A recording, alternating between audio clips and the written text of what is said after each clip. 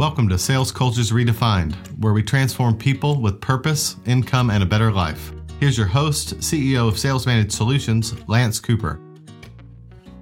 Last time we learned how to overcome the fear of failure in ourselves and others. Now let's do the same for the fear of success. For this one, I will begin with what James Sudeikis, author and consultant, said in his Inc. magazine article, Why Fear of Success is Holding You Back More Than Fear of Failure. If you try something and fail, you go back to what you knew. You may not be happy about it, but you go back to your comfort zone. If you try something and succeed, you head into uncharted territory. Things are different. Things change. But are you ready for it? Ready for the demands on you and the responsibilities in it? Fear of success makes me uncomfortable, and I understand it in a very personal way. Underneath this fear, my fear, may be a person with lazy tendencies. Actually, I know that's true. And someone who does not want to be responsible and conscientious. Yeah, I can be creative, but conscientious, that's a whole nother thing.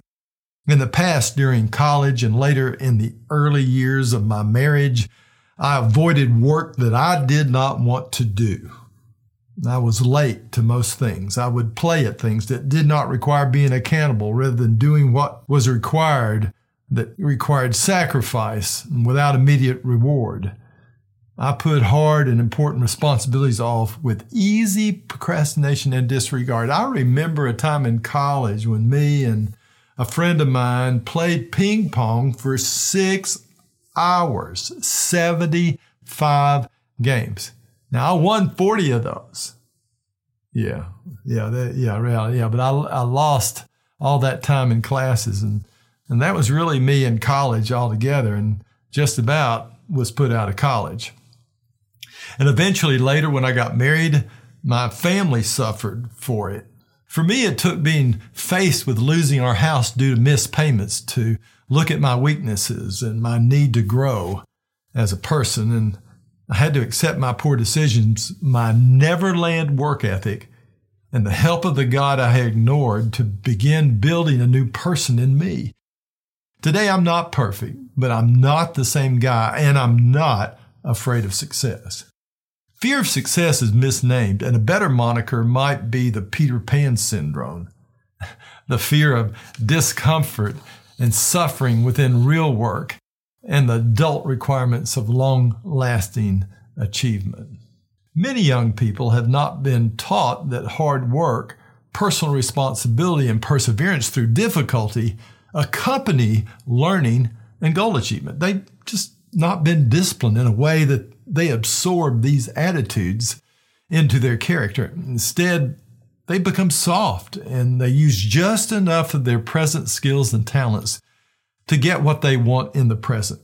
They quit early when the going gets hard in order to play or retreat to their comfort zone. They turn to do something else, or they just don't show up when the way becomes burdensome. They procrastinate what they find tough to do in order to do what feels better. And so they stop improving.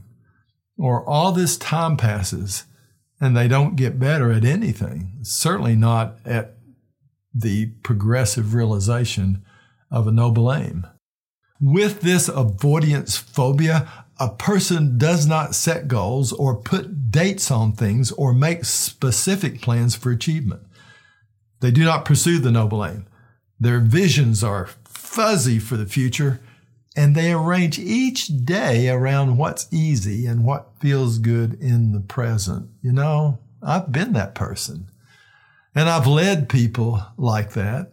Try not to recruit people with character pieces that are missing, like conscientiousness. So promote someone to sales leader with this fear, and they fail because of not being ready to take on the extra hours. Focus on leadership and additional responsibility for a sales team's production levels. If they accept and possess this fear of discomfort, they do so to obtain the extra income, advancement, or maybe recognition among their peers. Until you understand the new responsibilities in great detail, do not transition yourself from salesperson to sales leader. Make sure you understand the extra commitments around a different kind of work with new time requirements and a set of complex personalities to coach. It may be better for you and those you will lead if you wait until you are ready to accept the new responsibility. It's really the same with bringing a child into the world. It may be fun to do, but it's very serious to them, their future, and your now growing family. So be ready for the commitment. To lead people, prepare yourself for the extra hours, phone calls, problems, and significant and complex issues. Be ready to mentor. Be ready to coach. Set and pursue long-term goals and a noble vision for yourself.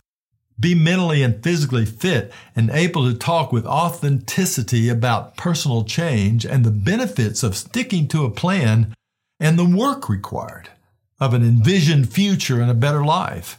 In other words, fulfill the commitments you make. Understand that honesty includes what you tell yourself or others you will do, and then in doing it. When you realize you have what it takes to handle the honest rigors of goal achievement for yourself, then, if offered, accept the responsibility for being a sales team leader. Here are some words of wisdom from great influencers about how to guide your sacrifice and effort for meaningful change and advancements as a leader of people. A dream does not become reality through magic. It takes sweat, determination, and hard work. That's Colin Powell. And here's what Thomas Jefferson says. I'm a great believer in luck, and I find the harder I work, the more I have of it. Dale Carnegie said that inaction breeds doubt and fear. Action breeds confidence and courage. If you want to conquer fear, do not sit home and think about it. Go out and get busy. And Sam Walton, who developed and built out Walmart, if you love your work, you'll be out there every day trying to do the best you possibly can. And pretty soon, everybody around will catch the passion from you like a fever. Now, I want to end with a quote from Stephen King, the great author of horror novels. Talent is cheaper than table salt.